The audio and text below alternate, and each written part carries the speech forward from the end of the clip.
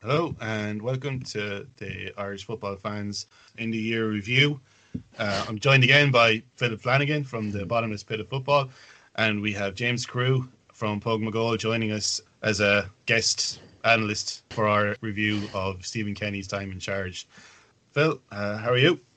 Good, Joe. Good. How are you keeping? Hi, James. Good. Hi, Phil. Hi, Joe. Thanks for asking me on. No problem. When Mick McCarthy was appointed senior manager of the Ireland national team for the second time in November 2018, Stephen Kenny was appointed manager of the under-21 side with the brief of qualifying the team for the UEFA Championships for the first time and a promise that he would take over from McCarthy following the Euro 2020 qualifying campaign. Now, due to the pandemic, McCarthy had to step aside before the campaign had been completed. That was way back in April. I think we all vaguely remember April actually happening. And Stephen Kenny was promoted to the senior team. He's been in charge for 8 games now, but after 4 draws and 4 losses, including going out of the European Championships on penalties, the manager is still waiting for his first win. It's actually the worst start to an Irish managerial reign since Mick Meegan drew 3 and lost 5 of his first 8 games after being appointed as the first full-time manager of the national side in 1969. We're not going to focus on any one individual game as part of the review, but we're rather going to give our overall impression of Kenny's time in charge. Phil, if I could start with you. Kenny has brought in the 4-3-3 formation. Now, 4-4-2 has been the formation of choice for managers of the national side pretty much forever, apart from some brief experiments with 3-5-2 under Mick McCarthy in his first time in charge. And Brian Kerr did give Damien Duff a bit of a free role in front of the midfield and behind the front 2 strikers. Under Kenny, the 3 players in midfield don't seem to have any connection with defence, and they're not really linking up with the front 3 either. So we're losing out on both defence and attack. Do you think that we have the players to play 4-3-3? And if we don't, should he go back to 4-4-2 or should he try something else? I don't think we've the players to play 3 in the opposition half of the pitch. I think you can see what he's trying to do in our own half when we're in possession of the football. Like, we can actually see we're trying to play it out from the back reasonably successfully, bar when Duffy gets a bit panicked. But I think, as you said, once you get into midfield, it's really hard to see what the plan is to connect with the attack. He went with Ida in his first game against Bulgaria as a kind of a target man. And Ida ended up playing most of that game and was back to goal. And at the time we were thinking, well, if McGoldrick comes in, he's a much more established forward in that sense, and he'll be able to link up the play much better. But now with McGoldrick gone, you wonder, as you said, have we the players to play that game? I doubt it now, and I think due to McGoldrick's retirement, we're going to have a rethink of how we set up, because 4-3-3 hasn't really worked. We don't have the players. No, we don't. Ida hasn't kicked on like we thought he would with Norwich this season. Parrott hasn't really kicked on either. Granted, he got his loan move, and Connolly, I suppose, is probably doing the best out of all of them. But no, in our own half, I can see, signs of 4-3-3 working. But then once we get to the halfway line, it's very hard to see how we're going to make it work. So I think a change is inevitable to a 4-5-1 even, or a 4-4-2.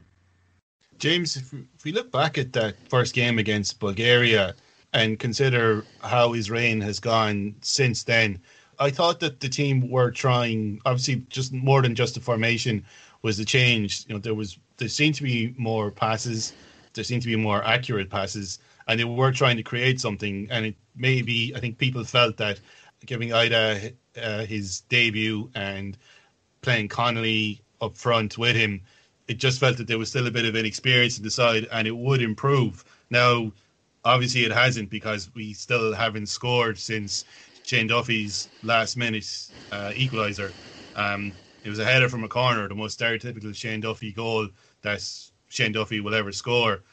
Looking back at that first game, what do you think that Kenny was trying to implement, and did he succeed with any of that in any of the games that followed? Well, I think if you take a step back and look at it, when Kenny came in, he made no bones about saying he was going to change the way Ireland played. They were going to play football. They were going to play out from the back. And regardless of the results, the way he has his team trying to play is chalk and cheese to what we've seen probably going back to Mick McCarthy's first time in charge. The long ball under Trapattoni, for example, just got longer. Fans started to stay away from the qualifiers. Yes, we qualified for the Euros. We were the worst team in the tournament. The fans had a great time. This is a revolution, whether by accident or by design. And going by the FAI history, it's very much by accident. They didn't appoint Kenny to usher in a glorious new era for Irish football, but he's taken it on his shoulders to do just that. He wants to transform the way we play. He talks about playing the same way all the way up the age groups. He talks about an identity. He talks about changing the description of the Irish team as the British style, which makes our skin bristle, or should do. So he's got us passing out from the back. Has it worked? It's taking time. And is the honeymoon over? Perhaps it is. But Irish fans and Irish pundits tend to speak in generalities and say this is the same old brutal Ireland team. It absolutely isn't. It might be a different kind of brutal in some ways, but this isn't the same team playing the same football that we saw under O'Neill, under Trapattoni, under Staunton, even under Brian Kerr. He's trying to get them to play. And the statistics back it up. We are outpassing other teams. We have more possession than other teams. We can't score, which is a massive, massive problem. But he said he would use the Nations League to blood players like Ida, like Connolly. Ida's a teenager. Troy Parrott, still teenager. It's a lot of pressure to put on young players. But the other point is to talk about strikers is the strikers we have outside of those young players are not good enough. They are not working hard enough at club level to make the difference. If I was an Irish striker outside of the squad, I'd be working my ass off to get into it. And if I was an Irish striker getting called up, I'd be embarrassed about what's been said about me. And I would take it upon myself to work to be a better player to help this team score. That's my view of it. It's a revolution, and revolutions take time. I think that might be part of the problem. Revolutions do take time. We've had 8 games so far, and a club side would play 8 games in a month, maybe in 6 weeks, but it's taken 5 months for us to reach those 8 games.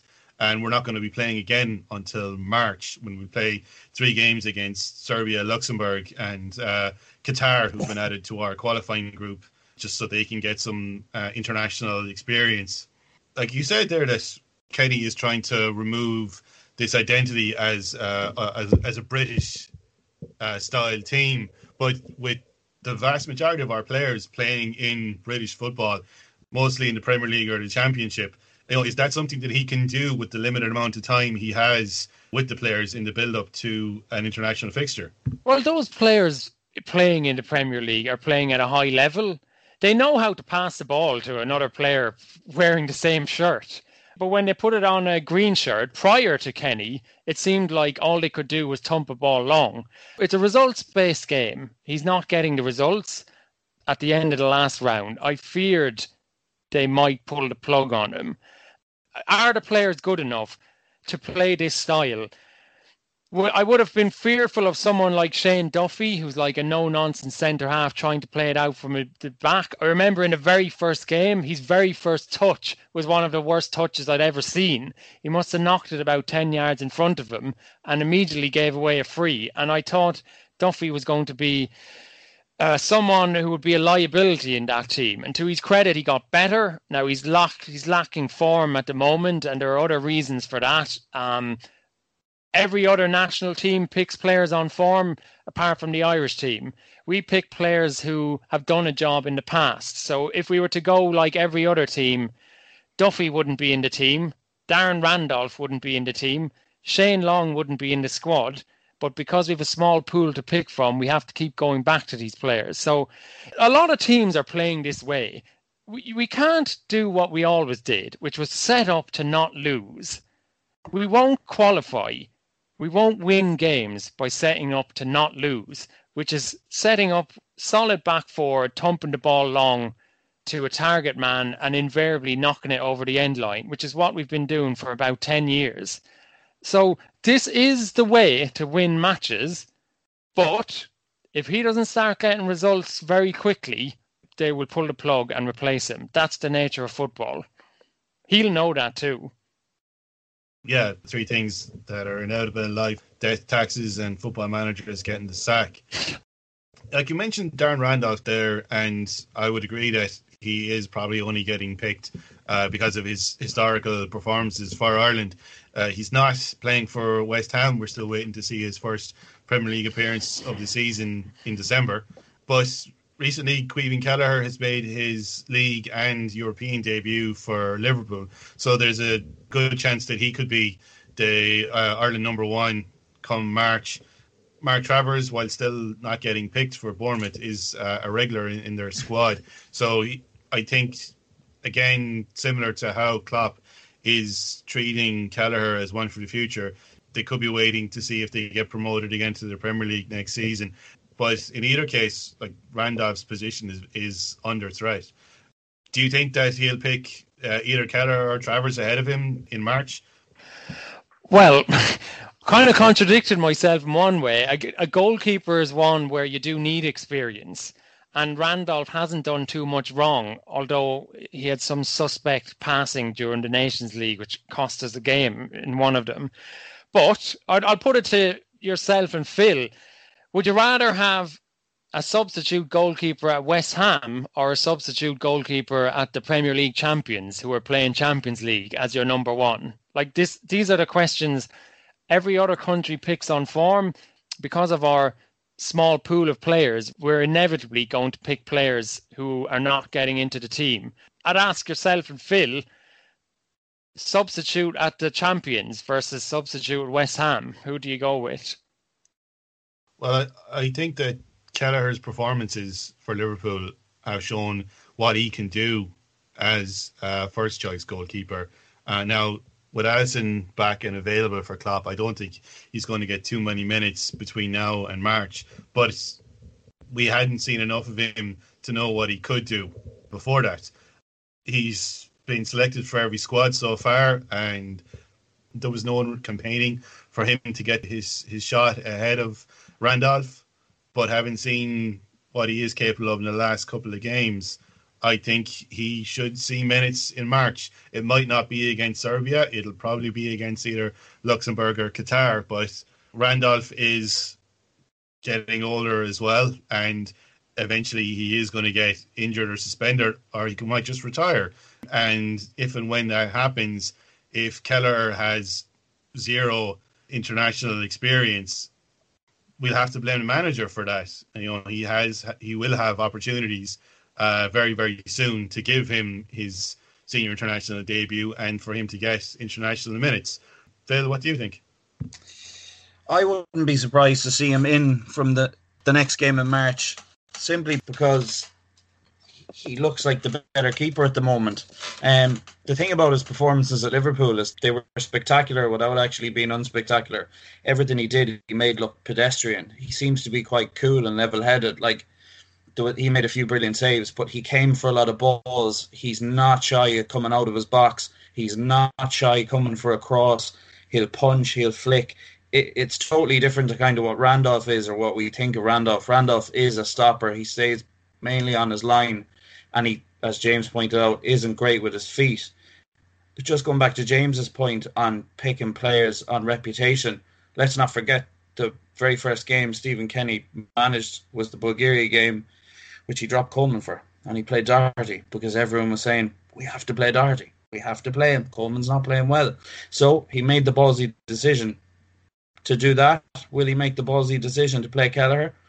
Like, I don't think there's a downside to it. I think going back to the point about, you know, playing our best players or playing on reputation, we seem to also have this thing where we think oh, he doesn't have enough experience to play at international level. Like, you go back to the Wales game we played a few years ago, they played Ampadu. Ampadu started against a centre midfield, absolutely bossed the midfield. His first game, he was only 17. They played Wilson against us. He wasn't playing for Liverpool at the time. Comes, scores a worldie of a free kick. Zero international experience, but thrown in and given a chance. And that's what young players now do now. It's not like 10 years ago or 20 years ago where you're scared of Roy Keane sitting at the other table. You're only a young fella and you don't want to be stepping on anyone's toes. Young players now are brash. They want the ball. They want to be involved. So I think they take their chance a lot better. And I think Kelleher is definitely going to be one of them. And as you said yourself, Joe, Randolph is going to be retiring soon. Like, surely to God, if he wants to keep his career going, it's a drop down to the Championship. Like, when he made the move back to West Ham, we all said there's absolutely no way he's getting in the first team. Fabianski was Player of the Year, and they re-signed him. It was clearly as a number 2. So he's got a decision to make. If he wants to keep the green shirt, he's going to have to move on. If he doesn't, well then, surely Kelleher deserves a go, in my opinion. I don't think anyone would disagree with you there either. And the way that Liverpool play, they build from the back, it's possession, pressing football. If that's what Stephen Kenny has in mind, maybe he could look at starting at the very back. We've looked through the statistics for the games that Kenny has been in charge for so far, and Randolph is averaging a 75% accuracy with his passes. So 3 out of every 4 of his passes go to an Irish player, but 1 out of every 4 goes awry. If you look at the players who have had more than 500 minutes for the new manager, his is the lowest by far. Everyone else has over 80% passing accuracy, and it's actually Robbie Brady is the only other player with 75% of his passes going to a teammate, having played nearly 200 minutes less than Randolph in the game so far. You mentioned Coleman there as well, and he's only been in 2 of the matchday squads so far for the new manager due to injuries, but he was first choice for Everton despite his age, despite having never worked with Ancelotti before. And I don't think anyone expects him to be a substitute for the Toffees when he does return from injury. The last 2 managers weren't able to successfully integrate Doherty and Coleman into the same team. And I don't know if Kenny is the man to do it either. It's an awful headache for him to have as well, that 2 of our best players play in the same position. On the other hand, we only have one recognised left fullback playing regularly at the moment. That's Enda Stevens with Sheffield United. And to be fair to Kenny, he did give Ryan Manning his debut. His club situation has changed. He's with Swansea now, but he hasn't established himself in the first team yet. Do you think that Stevens is going to continue as the starting left full, or is there someone maybe like Tyreek Wilson, who was the left full in the League of Ireland Team of the Year, going to emerge as a challenge to him in that position? I can't see Stevens losing his position, no. As far as Doherty's concerned, it's amazing what a few months does. Doherty isn't even getting in the matchday squad for Spurs now. He's not in the matchday squad tonight against Liverpool. So if Coleman comes back in and goes straight back into the starting 11 with Everton and gets a run of games and Doherty's not playing, well then the debate is, do you play your foreign players? So does Coleman go back in? Doherty has never really done it for us either. Like, I know he was capped quite late and he wasn't really used a lot, but he hasn't really played that well. Maybe now that's just down to the whole team not playing well, but I think like Doherty's best performances for us was left centre half. Just going back to Stevens, I can't see anyone really coming in and threatening Stevens' starting position. It'd be great for Ryan Manning to kick on at Swansea. Like, he had a great season at QPR last year at left back when they pushed him back there. So that's what we need. We need strength and depth, especially in our back line, which is probably our strongest attribute, going through our back line.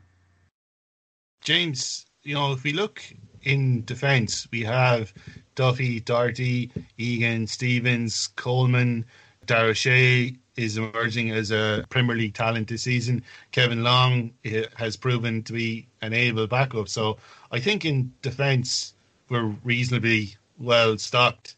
And then looking in midfield, if you're playing three in midfield, you kind of need at least two recognised box-to-box players who can provide a link between defence and attack, and then one kind of recognised defensive midfield. Now, I think that Kenny had marked James McCarthy for that defensive midfield role, and as we said, due to issues outside of football, he hasn't been available, not just for Ireland, but also for Crystal Palace. And seemed to be kind of back to the form that he was in before he got two serious injuries for Everton. Who do you expect to line up in that midfield three for Kenny, and what do you think he's learned from the games, from the players that he has played there?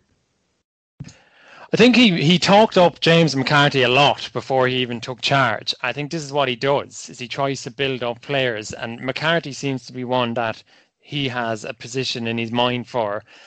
McCarthy's Ireland career has been a little bit up and down. He's been brilliant on occasion, and other times he's not lived up to that hype, but he's not the only Irish central midfielder to do that.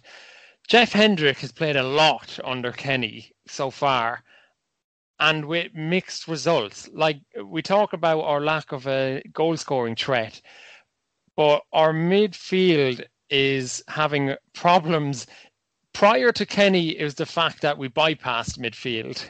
We would thump it over their heads. Now our midfielders seem to be able to go horizontally or backwards, but are unable to pick out that killer pass. Robbie Brady is much kind of vaunted for his delivery. At times, Robbie Brady's delivery can be awful. It's not that dependable, but it does look like he's got kind of Brady, Hendrick, McCarthy in mind, maybe O'Dowda as well coming off the bench.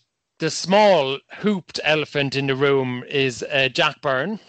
Is Jack Byrne the new Wes Hoolahan?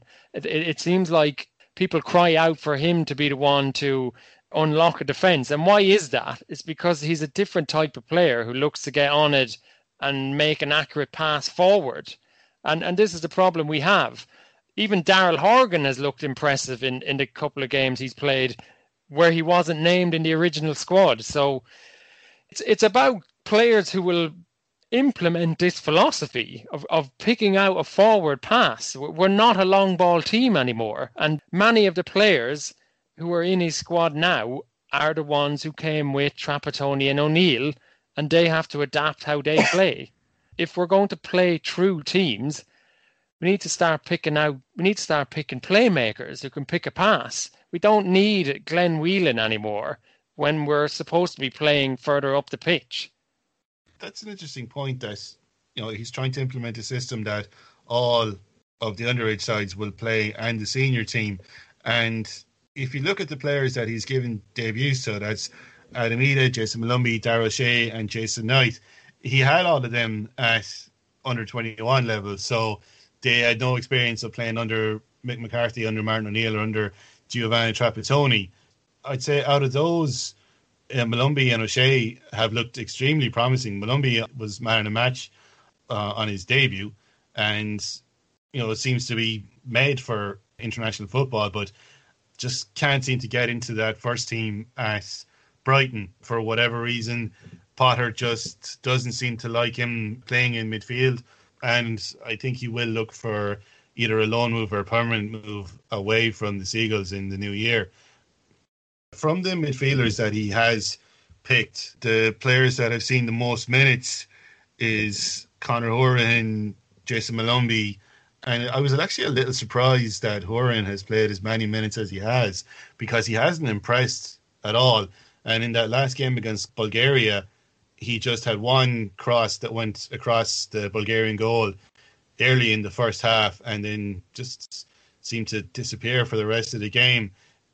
I think he's in the squad because he is a threat from set pieces, but if Robbie Brady is also in the team, you kind of wonder, is he really needed? And was he only being picked because he was available? And as you say, it could be on reputation. He's a Premier League player with Aston Villa, but he's not a regular with the Clarets either. I mean, I think it's going to be McCarthy, Hendrick and Malumbi as his first choice centre midfield trio, with Hendrick and Malumbi providing that box-to-box option and McCarthy sitting deep as a designated defensive midfielder. Now, up front, the players that he's picked, he started with Adam Ida as the central striker in the first game against Bulgaria, and he is still a teenager. He was playing against two experienced centre halves, and he was bullied out of it a little bit. Now, Ida has incredible potential. He scored a hat-trick on his second senior appearance for Norwich. He's found football hard to come by at club level this season while Norwich tried to get promoted back to the Premier League. The first big blow that Kenny had as a manager was David McGoldrick's retirement before the game against England in November. He can play that central role really well. It's where he plays for Sheffield United, and he works really hard for the team to bring in the two players that are playing either side of him. So, Phil, do you think that Ida is going to continue in that central role, and who do you see playing beside him? Judging by the way his season's going now, the answer would be no. And you'd have to imagine that Connolly would maybe take his place along with someone else, maybe a slight change of formation. And the thing is, we're seriously lacking up front. Everyone knows that. But who we play up front dictates who we play in the middle. And I think we've such a lack of creativity in the middle that really affects whoever plays up front. I really don't think it matters at this stage. If we were to line out tomorrow, you'd probably put Connolly up there. But when you look at our midfield, just to go back, you were discussing Horan, they offer nothing. Horan offers nothing. I often see Jeff Hendrick get absolutely berated, and rightfully so a lot of the time, because he's solidly giving the ball away or he's jogging back or whatever. But the difference between Hendrick and Horan is Hendrick is always involved. Hendrick is always trying to do something. I'd rather Hendrick give the ball away 20 times in a row, making a forward pass or trying a little flick, than Horan getting the ball, looking left and just laying it off 3 yards and literally walking away and turning his back, thinking that's my job done. And that's why we've all got such Jack Byrne envy, because nothing goes on in the middle. And I think we can't be relying on McCarthy either. So really, who he plays in the middle should dictate to who he lines up front, be it a 4-5-1 or a 4-3-3. Ida's not getting the game time. You can't really play him because he doesn't seem like he's a natural goal scorer. We're struggling for goals. Connolly, while not scoring a lot of goals and maybe only coming off the bench, we've seen in his play, he's quite a clever player. He's able to get the ball up high up the pitch. He's able to lay it off. He's quite cute. He can win free kicks. And when you're struggling to score goals, that's the next best thing to help you bring the team up the pitch. So I think it'd have to be Connolly. But then, as we said on the last podcast, 3 months is a very long time in football. We could be sitting here in March, Troy Parrott could have 7 or 8 goals for Millwall, and we could be saying happy days, let's go with Troy Parrott. We just don't know until we get, near the end of February, because we just don't have any established strikers. We have James Collins, and James, you mentioned earlier about players needing to try harder. James Collins will go to League One and he'll score goals all day. He'll score goals in the Championship, but I just don't think he'll ever be able to bring it up to that level, no matter how much he tries. So, is there any point to playing him? Not really. So you have to try and go with one of the younger players and hope they kick on. When Kenny took over the under-21s, it was oh my God, look at all these young players. We've got Parrott, we've got Ida, we've got Connolly. We thought by now we'd have one really good established forward. And we don't, just through injuries, through managerial changes, just through players' careers not taking off. So, we'll just see what happens in March and what kind of situation we're in. But that forward situation, it should dictate how our midfield lines out. Because if we're still in the same situation where we don't have anyone scoring goals, then I don't think we can really keep with the 4-3-3 as rigorously as he has. I think he'll have to change it up. I'm not saying go long ball. I'm saying just change it up slightly, put an extra body in the midfield so we can get up the pitch a bit more. So, yeah. I agree with Phil, but I think we're so desperate for a goal scorer that we want Parrott or Ida or Conley to be the finished article, which is really unfair on them because they're so young. But you have Obafemi as well. Like, if you think about other countries where there is a path for succession for the manager is often through the under-21s. We could have a situation where Kenny was doing really well with the under-21s and he's got a team with Kelleher, Conley, Parrott, Ida, Obafemi all in his squad regularly, replacing the likes of McLean, Shane Long. And that would be a natural progression for any team. The problem is we're desperate for results now and we're heaping pressure on these players. I think we also need to take a step back and look at the circumstances that Kenny had to endure. The playoff, they were brilliant in the playoff. It was a breath of fresh air, outplaying a team away from home, no long ball, heartbreak of penalties, and then a couple of days later having to turn around for Nations League that they probably didn't want to play. We've had a lot of triple headers, big games, 3 games within a week. The squad was decimated by COVID. The video incident with England. I talk about a roller coaster for Kenny, but I think you do have to step back and look at that. We can't look at the campaign without considering that. One little thing that struck me, and Phil was talking about having to play players when they're young. Like we did it before with Robbie Keane and Damien Duff. And obviously they're much higher talents than some of the guys we've got. But Kenny said he would use the Nations League to flood these players like Ida. A little anecdote from me watching from London was watching the England game on ITV. And at half-time, Ian Wright picked out a couple of little snippets of Ida. And he was saying Ida made some lovely layoffs, but never followed into the box. He didn't anticipate that a ball might come in for him, which did. And Ian Wright was politely trying to say, even at 18 years old, a player should know how to play like that. They should know you lay it off and you make the run. And that's something that struck with me, is like, we're asking a lot of these players, we're asking them to grow up very quickly. But I think, as Phil said earlier, we need to give them minutes, which Kenny has done. We have to replace the Shane Longs and the McLeans. We have to replace Sean Maguire because he hasn't done it. We literally have to replace McGoldrick, who's a huge loss. Whether we even take another step back and start calling up some League of Ireland players who maybe are showing a bit of form. This is where we're at now. We are desperate for a goal scorer. And we're desperate for someone to emerge between now and spring who's had a bit of form. Yeah, so just to go on that, James, like, we are desperate, but it's up to Kenny to come up with a plan B and try and develop that from midfield. So if he can see now, he's probably thinking, geez, maybe none of these young lads are going to get a run, and maybe it is too much for them. You know, it's on him then to try and shake up that midfield that's been so plain. So like that's, and obviously you have to take everything into context, obviously, and I wouldn't, like, if it was me, I'd just write the whole thing off. I'd write all 8 games off. I'd just say, look, that's a great experiment. We have a rough idea what we're going to do. Now let's start. And we're starting in March. But the problem is, especially with the Irish football fans, is the idea of growing your veg is great, but at the end of the day, you just want to go and get a bag of chips. That's what's going to happen. We're like, oh, Jesus, we've planted the spuds, and isn't it great? And off, where are the spuds? We'll just get chips. And it's going to happen. If he doesn't pick up results soon, it'll happen. We'll just break. We'll cave, and we'll say, get rid of him. Even though we know it's wrong, Irish fans just don't have the patience. Like, you look at Germany years ago. Germany absolutely just ripped up everything, all the way down to under 15s. They brought in a model. They changed the whole thing. They won a World Cup through it. Obviously, we're not going to do that. But what they did worked, and they persevered, and they lost games.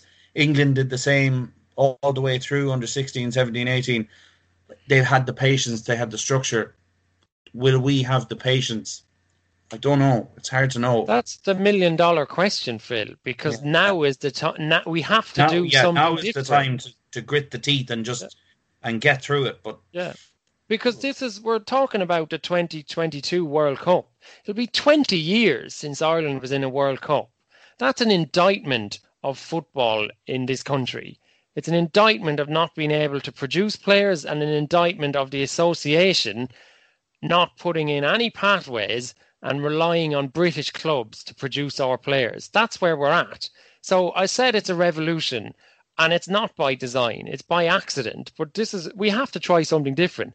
We definitely need a plan B as well, because by the last games of Kenny's opening games, it wasn't working. We were passing diagonally, passing backwards. I think John Giles said we were going nowhere. You were almost asking him to lump it in long once or twice. And Mick McCarthy on commentary would put a hole in your head saying we only score from crosses. But we do sometimes score from crosses. So a little bit of changing it up. And it also feels like the goals thing has become psychological now. I think it was it Knight or someone had a like gilt edge chance in front of goal. They were put in front and they blazed it wide. And to me, it was a sign that it's becoming a chain around the necks at this stage. It feels like if we get one, we'll score a load, but it's taken a long time. And when you're not scoring, you're not winning, no matter what kind of ball we're playing. Yeah, and when you think that Conor Horan had that great shot, a great chance inside the 6-yard area and somehow managed not to score, it kind of feels like we're fated not to get a goal. And I said it at the time that the longer this goes on, the longer it's going to go on. And, we're currently on the longest scoreless streak in Irish international football history. I don't know if we're going to score against Serbia. We did score twice the last time we played there. But if we don't score against Luxembourg, then I think it's time to start making some tough decisions, because that will indicate a bigger problem, I think, than just not being able to score. I mean, in the 8 games so far, I've looked at the stats that are available, and the only one I wasn't able to get accurate stats for was the England game. But in the other games, in the competitive games, we had 20 shots on target from the 7 games. That's less than 3 a game.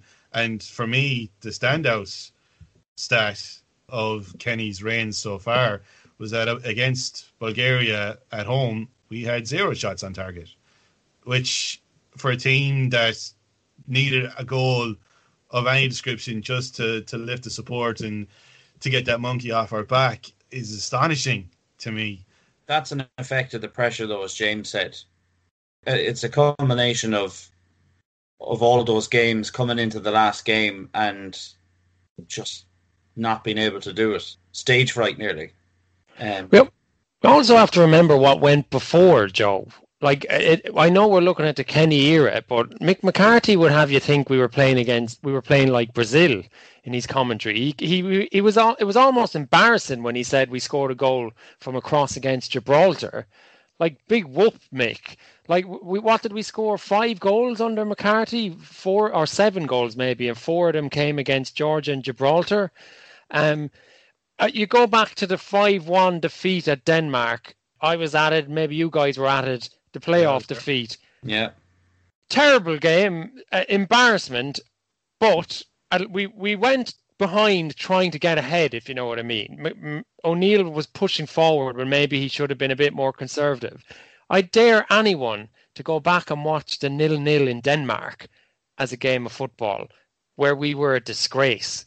We would get the ball and kick it 60 yards for 90 minutes to avoid defeat. That game was more shameful than the 5-1 defeat.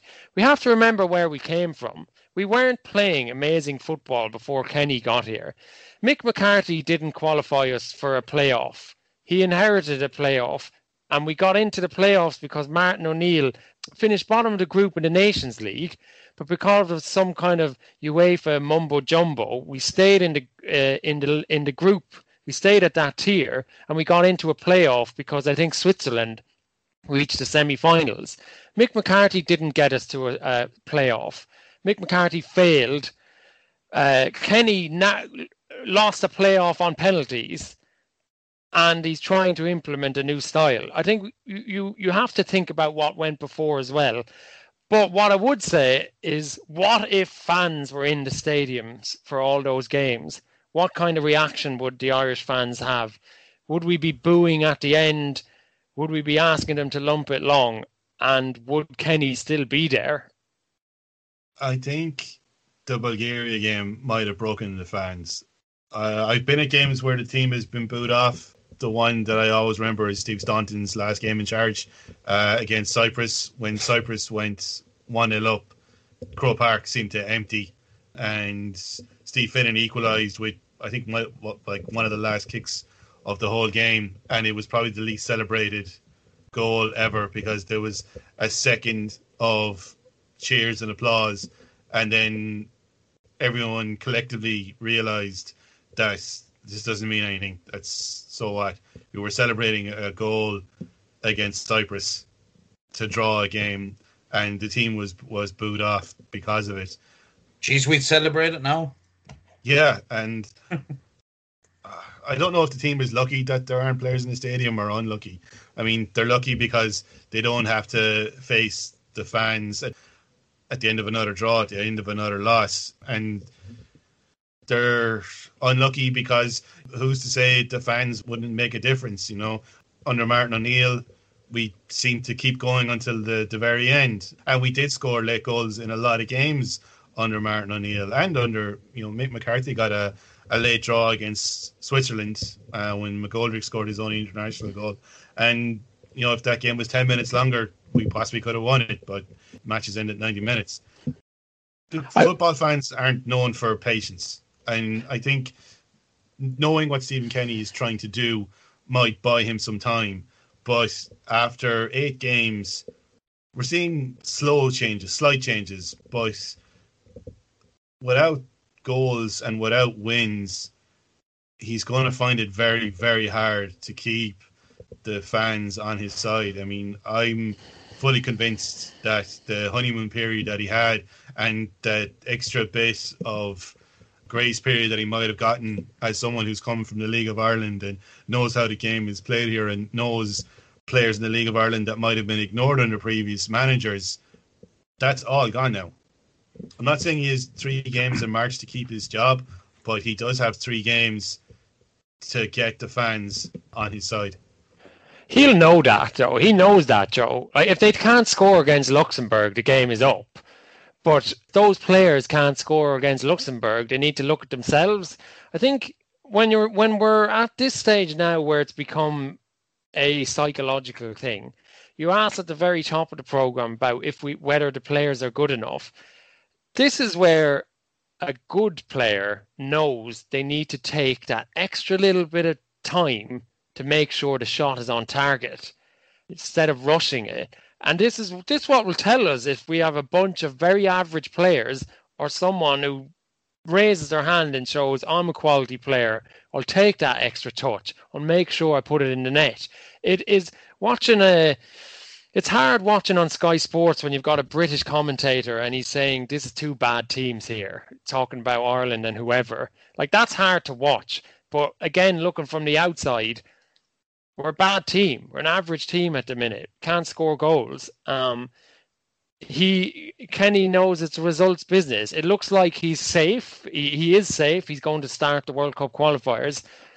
This is where he has to earn his corn. He almost got us into the playoff.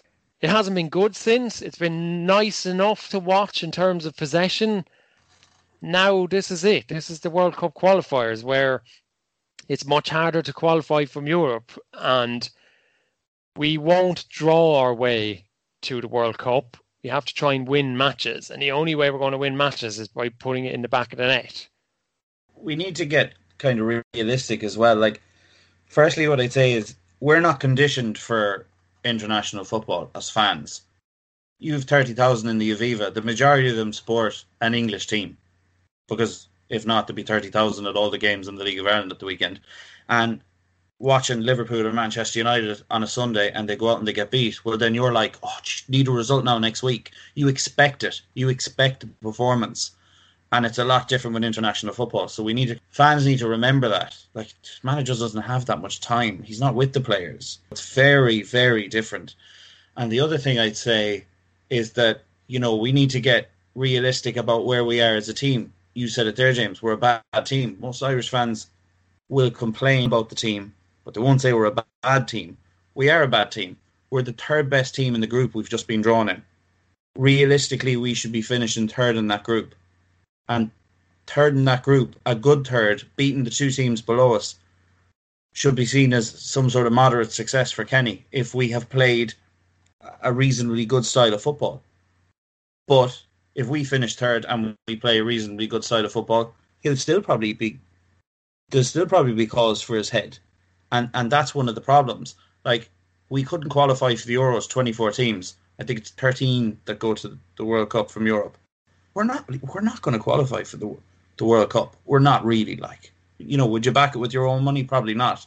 So we need to have that outlook going into the next qualifying campaign and actually, like, measure our goals differently. So how many players has he brought through? Is Knight starting? Is Malumbi starting? Has Ida got a few goals? Do they look good up front? Is O'Shea now a starter? Kelleher? All these things. Are we scoring more goals against the lesser teams? Are we creating more chances against the bigger teams? Are we getting dominated as much? These are the metrics we need to be measuring, not the results. The results against the smaller teams, fine. And Joe, you said it, yeah. If we don't go out and score a goal against Luxembourg, there's something seriously wrong. We probably will. And those are the metrics we need to be looking at, not if we finish first or second. Second is a bonus for us. Maybe an achievable bonus, but not one we should be just going, yeah, we're going to get that. And if we don't, Kenny, good luck. So we need to kind of take a step back. And that's my view anyway, if that's where we are.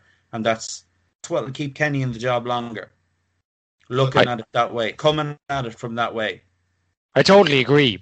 We are the most fickle of football fans. And it's our Irish fans. We also have to acknowledge that it's fragmented. There's a lot of goodwill for Stephen Kenny. There's an element of people have written him off from day one because he came from the League of Ireland. That absolutely exists. And then there's another element of the support who just look at the results and say, well, we didn't score, the team is bad. It's a very fragmented support base, and he has a job to do to bring that together as well.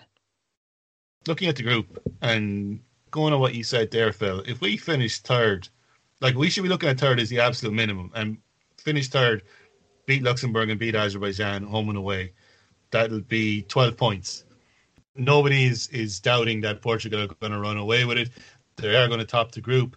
I'd say they're probably going to get 20 points. They could possibly even go for 100% record and qualify with 24 points. So I think what could define whether it's a success or failure is the two games against Serbia. And that's the first game is away to Serbia in March. And the return game isn't until September.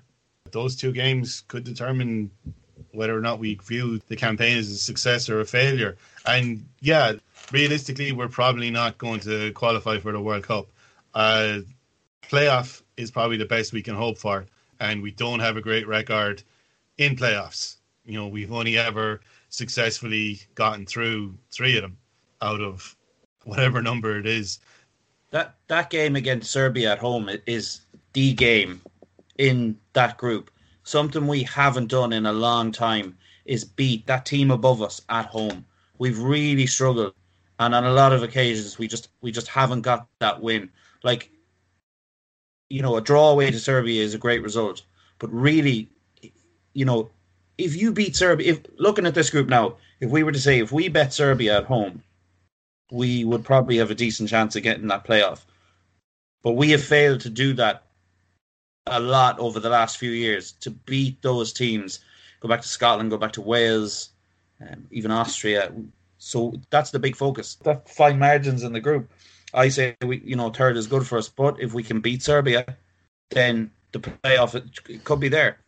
By the time the Serbia game at home comes around in September, we'll have played Serbia away, Luxembourg at home, Portugal away, Azerbaijan at home, and then that's 3 days before we face Serbia at home. So we'll have 4 games played, 2 against the Minnows, so we should have 6 points there. I don't think we're going to get anything against Portugal. So say we get a draw against Serbia. So if we repeat the last time we played Serbia in a qualifier away from home in the opening of a group, and we have 7 points going into that home game against Serbia, which we think could decide who finishes second in the group. What other players do you think should be given a chance against Luxembourg and against Azerbaijan, so they have a level of international experience before going up against Serbia? Like Kenny's introduced Ida, Malumbi, O'Shea, Knight, Manning so far. Do we think that anyone else from his under-21 side is going to be given a chance, or do you think that someone completely unexpected could be promoted from League of Ireland, or maybe even further afield? It has to go on form, Joe. But as we said at the top of the programme, we don't tend to pick on form.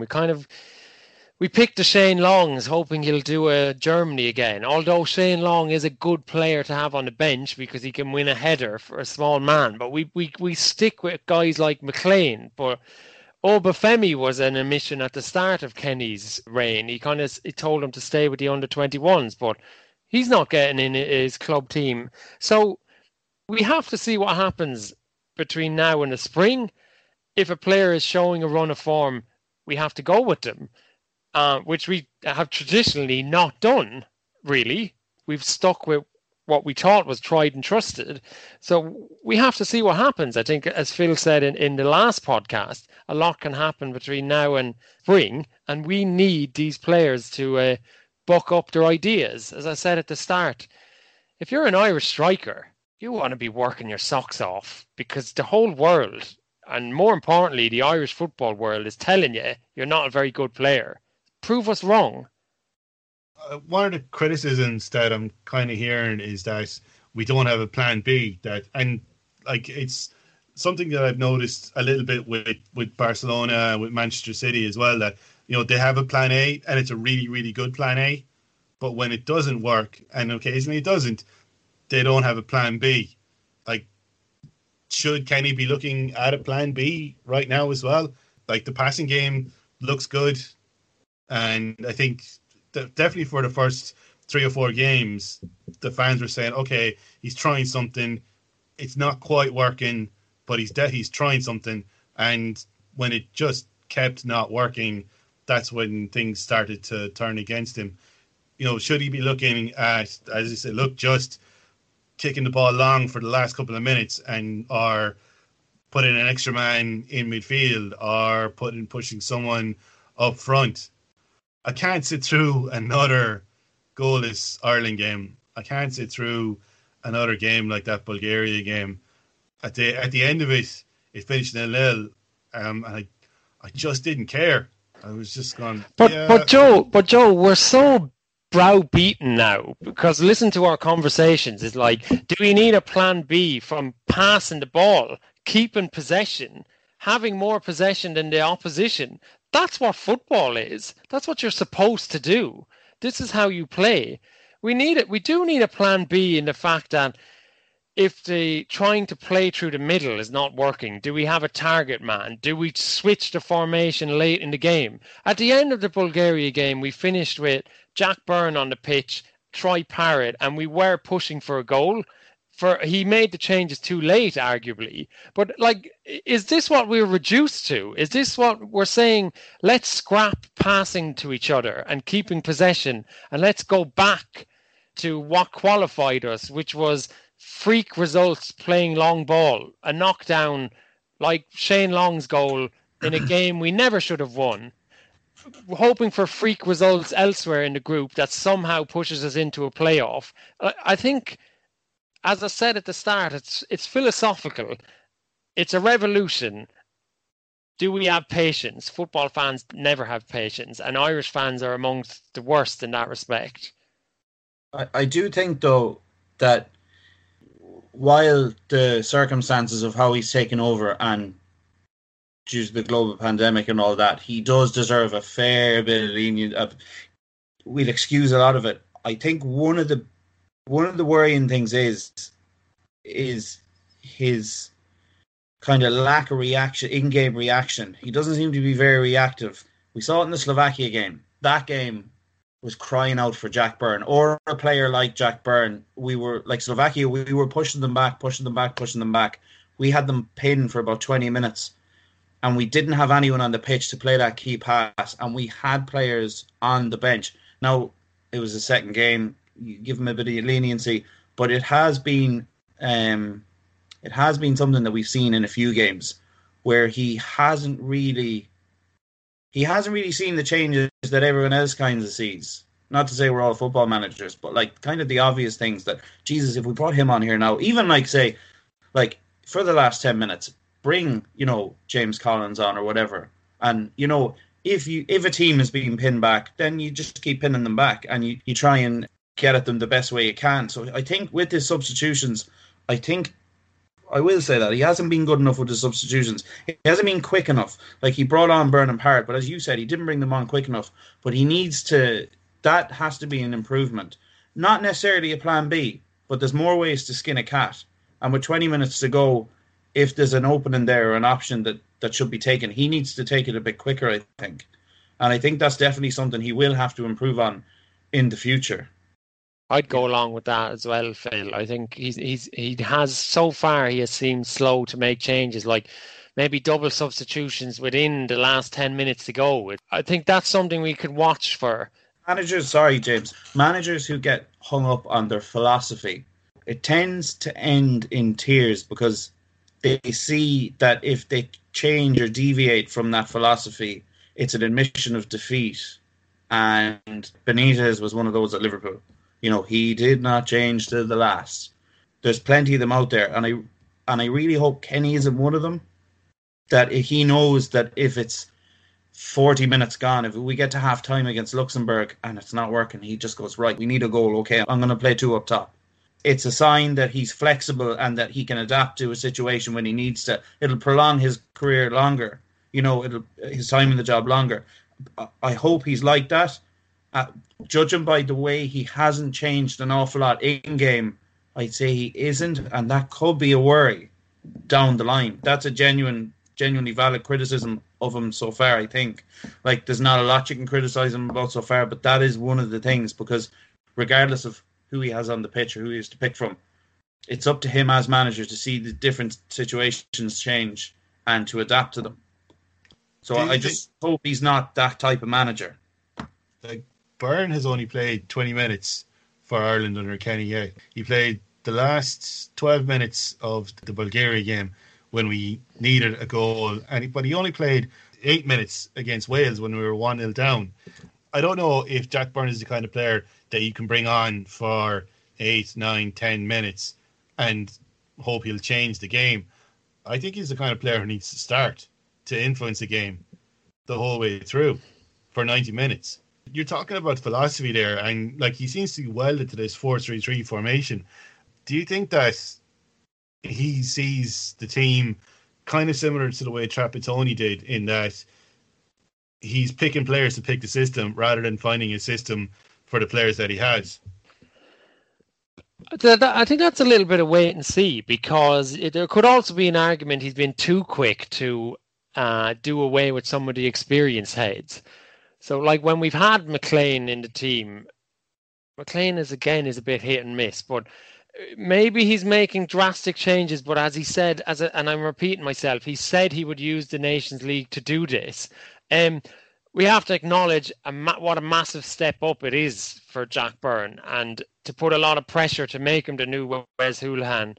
Like, the League of Ireland season is ended now until what is it, February. So he's not going to have much game time if he stays in Ireland between now and when the matches come round. Could Jack Byrne start against Luxembourg? Yes, he could. Could he start against Portugal away? That's a tall ask when, no disrespect to Sligo, he played Sligo the previous Saturday. Do you think that Jack Byrne, don't get me wrong, he's a really good player, and I've been following his career since he went over to Man City when he was 16. and comparing him to Wes Houlihan in that he's the cure-all, that if he got more game time, we'd win more games, we'd score more goals. He is a good player, and I do like watching him play. I think the problem with playing him international football is that he's the kind of player that you need to build a team around. And right now it looks like Kenny isn't doing that. We are in danger of making him the new Wes Houlihan because, again, we're desperate. And we're asking him to be sprung from the bench because what we're watching is not doing it. The players in there are not performing. So we're waiting for the 60th minute to come round and say, now's time to get someone in there, anyone in there to do something different. So it's too much pressure on a League of Ireland player. It's too much pressure on any player to ask him to come in and change it all. We need players to step up. He needs a plan B. He's also finding his feet in senior international football. He's had 8 games, but we're looking for something that's maybe not there, Joe. So, Jack Byrne is the effect, and our midfield being plain as day is the cause. And maybe Jack Byrne isn't good enough. Maybe he isn't the answer, but he's highlighting the problem that we have. So if he's not the answer, it's up to Kenny to pick a team or find a player who is the answer. So is that someone like Josh Cullen maybe? Or is that someone like Malumbi? So if Jack Byrne is doing anything, he's showing up the problems that we have in midfield. We need a player like him. Maybe he's not the player we need, but we need someone like him. So it's up to Kenny to fill that void, be it Jack Byrne or someone else. And that's always been the way. That was the way with Wes Houlihan. We had Glenn Whelan, we had James McCarthy.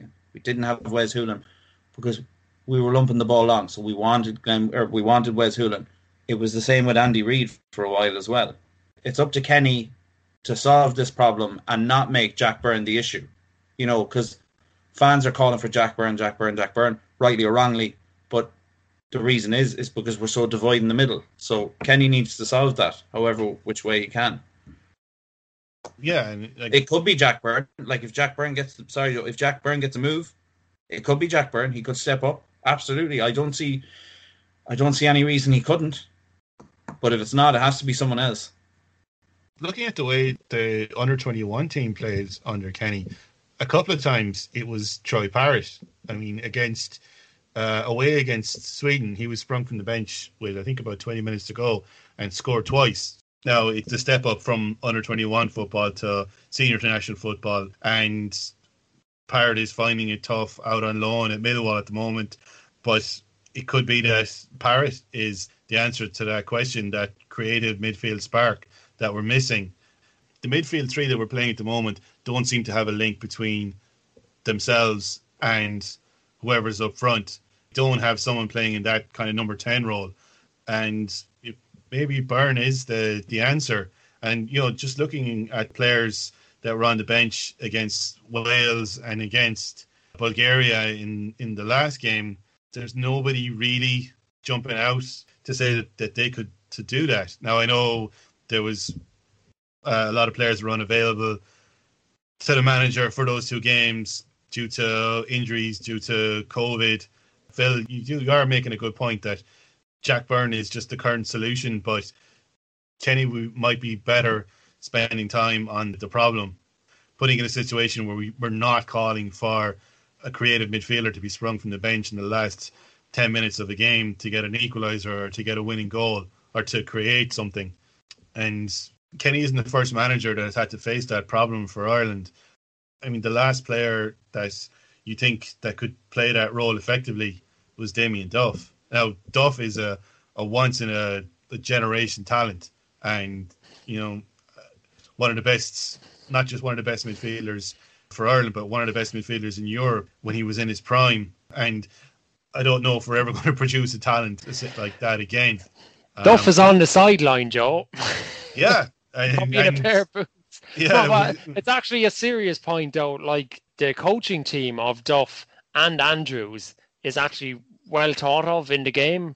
Apparently, Duff was doing great things at Celtic. So we are looking for them, someone like Duff, imparting that wisdom on someone like Aaron Connolly, who's plays a little bit like him or Daryl Horgan, who looks a lot like him.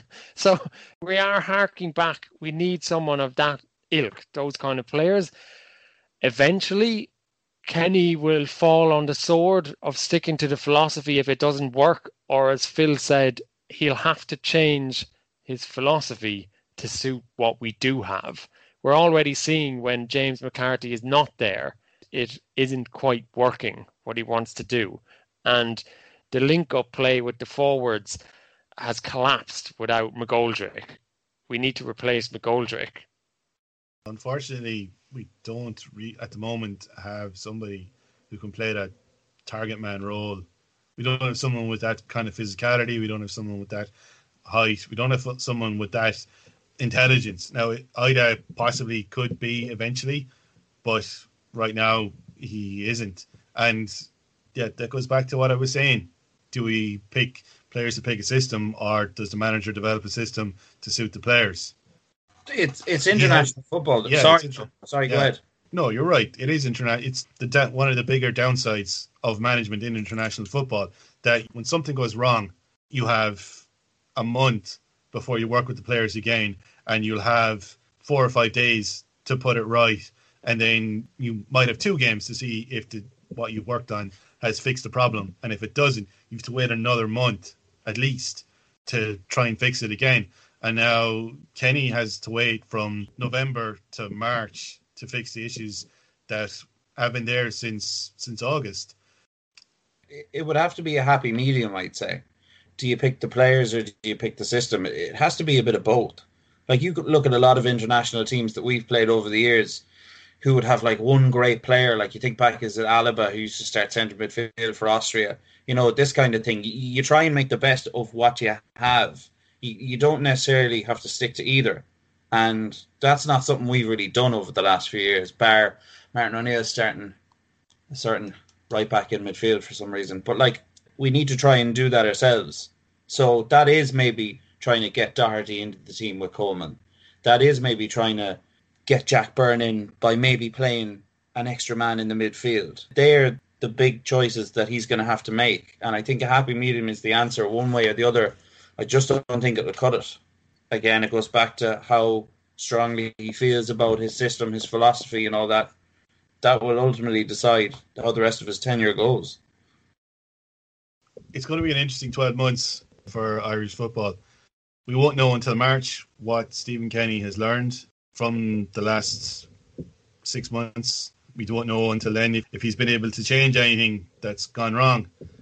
I think barring an absolute collapse, he will still be Ireland manager when we do the end of year review in 12 months' time. And I think we will have gotten to a playoff. I'd like to see proof that he can adapt to senior international football, and that when things aren't going his way, because things won't always go your way in football, that he can react to them, and that his reactions are better than what they have been so far. Phil, what do you want to see in the next 12 months? So, like, the main thing would be a continuation of bringing players into the squad and into the first team. Like, we've seen the list of players that have played. We've seen Manning, we've seen Knight, we've seen Malumbi, we've seen O'Shea, we've seen Ida, we've seen all these lads. You go back to 2 years ago, when was the last time we had any kids playing? You know, really. We never had any kids playing. I used to say that Irish players used to just sprout up in England when they were 26 and get into the first team. Like, that's what usually happened. Oh, look, here's Jeff Henrik, he's 24. Where was he? You know, this kind of way. Like, players, like, what was the average age for players making their debuts under Trapattoni, under O'Neill? I'd say it was, you know, high enough up when you look at other teams around us then, starting 17, 18, 19-year-olds. Now we're doing that. We're giving these guys a chance. And the main thing is to keep giving them a chance if they're playing club football. And it, like a lot of this podcast, it's not, we're discussing the issues, and a lot of it's downbeat because we haven't been winning games and we haven't been scoring goals. But there's a lot of positives, and the positives are we have young players with huge potential. And, you know, if half of them even came good, we would be in a good situation in a few years' time. So it's one of the things Kenny said he was going to do, and it's one of the things he's doing. He's blooding players, as James said. It gives us reason to look forward to the next campaign. The likes of Kelleher, the likes of Knight, Malumbi, we've mentioned them all before. not going into the next campaign thinking we're going to see Hendrick, Horan, and McCarthy, and if we don't see them, who are we going to see? We have options now, so that it's a huge positive. I think it's not all doom and gloom for the future. We may have been through the hard bit already. Who knows? Yeah, I'd echo exactly what Phil is saying. It is a bit doom laden at the minute because we can't score a bloody goal, but lots of pundits maybe 18 months ago were saying Ireland just doesn't have the players. We do have players. We do have players coming through with a lot of potential. They're quite young. We're trying to fast track them. Kenny had them at under 21 level, but he didn't have to play a 17-year-old Troy Parrott at under 21 level, but he did. He's been blooding players through. He's got, I believe it's the correct way to play. You keep possession, you outplay your opponents. We're not quite there yet. I'm hoping when we get one goal, the floodgates open. Youth brings energy. They bring no fear. They bring imagination. He's given a lot of young players their debuts and match minutes. There are other players who can come in. He needs to strike that balance between the experience and these young guys who are going to give us a spark. And I'm also hoping we unearth a goal scorer from somewhere. Australia or China or wherever. The young guy at Getafe in Spain. If he starts banging in the goals, let's get him in a team. Let's get someone on form in the green shirt and hit the ground running come the spring. It's a lot to look forward to, and there's going to be a lot of football played in the next 12 months, and I want to say I'm looking forward to it, but I think it's more like I'm not looking forward to it. I think the last nearly 3 years of Irish international football have been very hard to watch, and I'm trying not to pass final judgment on Stephen Kenny just for the games that he's been in charge for so far, but I'm looking for an improvement. And I know you're close to wrapping up, but and I'm not. Maybe I'm coming across as a cheerleader for Stephen Kenny. I'm not. I like what he's trying to do. I want to see how it works. But even what you're saying would echo a lot of what Irish fans say. Like the last 3 years of Irish football has been depressing to watch. But can we not distinguish between how we've been playing under Kenny compared to what went before? We're passing the ball to another player in a green shirt. We're outpassing opposition. We're having more possession than opposition at home, even away. This wasn't happening in the previous 5-6 years. We have to remember where we came from. It was absolute dross under Trapattoni. O'Neill gave us a great summer, but the qualifiers were hard to watch. And as much as I like Mick McCarthy as a person and how well he did the first time around, he failed second time as Ireland manager. We didn't see any particular improvement. We weren't scoring many goals. If Irish fans can't distinguish between what we're watching now, being bored by a 0-0 where we're outpassing the position compared to be bored by a 0-0 where Shane Duffy hit the ball over the end line, I think we need a little bit of a... Well, I think we're browbeaten, but we need a bit of introspection as well. As Phil was saying earlier, Irish fans need to realign their expectations a little bit. That doesn't leave us with a very hopeful ending. But actually, if we do that, we might endure what's to come more easily and enjoy the highs a bit better. Change is never easy. And look, Kenny is trying to change things. I think I'd be in a better mood if there had been a goal. I mean, It's results. It's about results, yeah. Joe. We're not getting the results. Even a 1-0 win after playing 90 minutes of long ball, people only remember that we won. And right now, people are only remembering we can't even score a goal, let alone win a match. That's probably what it is. I don't remember too much of the football under McCarthy, but I do remember that we equalised late against Switzerland and against Denmark. And you remember when you have something to cheer about, you see. That's the thing. Exactly. Yeah. You remember. You could watch 89 minutes of pure shine Lansdowne Road and bang, all you'll remember the next day is, geez, when the goal went in. That's, it's your lasting memory. And then looking back, at all the tournaments or whatever, that's what you remember. So we have nothing to remember. Exactly. And under Kenny, we have zip, zero. So it makes it a lot harder. And the gap is huge between now, the last game, and March, which gives us way more time to stew it. Like, if we had a friendly in January and we went out and bet Oman 3-0, that might take the heat off us a bit. We might level out a bit, but we don't have that, unfortunately, due to everything that's going on in the Nations League. So it's the circumstances that we're in, which does kind of magnify it a bit more, makes it tougher, But we go into the game against Luxembourg, we score twice in the first half. It's all forgotten. And people will point to it and say, look, that's what he's been working on for the last 6 months. Yeah. We'll find out. Yeah. We've had a lot to discuss on the show this evening.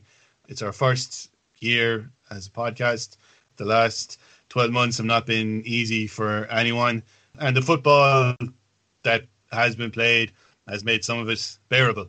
Changes to the national side. Change is always hard. And sometimes it's slow. And with international football, it can be even slower. But it could all be different in 12 months' time. We could be looking at the World Cup in Qatar. We could feel good about the position the team is in after going out in the playoffs. Or we could be happy with finishing third and having played well. I don't want to sound too downbeat, but a lot of the research that I've been doing for the last couple of days in the build-up to the review we've had tonight hasn't made me feel good. I'd like to thank Phil for volunteering to join the podcast with myself and Mark many months ago. It's been great getting to know him in the time that we've been recording together and the discussions about Irish football that we've had. I'd like to thank James for coming on as a guest for our end of year review. The most recent issue of Pug McGoal is available to order on their website now, and they've started their own podcast going a little bit further in depth into the stories that they have in the magazine. I highly recommend that you pick up an issue and also that you subscribe to the podcast. Yeah, Joe, thanks for asking me on to your end of year review. I've really enjoyed listening to your past episodes. So best of luck. Hope we keep it going next year. If this year has taught us anything, you have to live in hope. We've got hope. The world has got a bit of hope coming in the new year. And with every football season that starts or campaign, you start with a bit of hope. So let's do that when the spring rolls around. So viva la revolution. That's what I say. Thanks again, James. I look forward to talking to you in the new year. For me, the last 12 months have been difficult, and I think it's good that we've gotten to the end of the year. The podcast has been a bright spark for me. It's something that I had thought about, but didn't know if I would ever actually get around to doing. But in doing it, I've spoken to Ireland internationals. I've spoken to international journalists, and I've really enjoyed it. I hope you've enjoyed listening to my thoughts on Irish international football, and I hope that you'll stay with us in the new year. Thank you.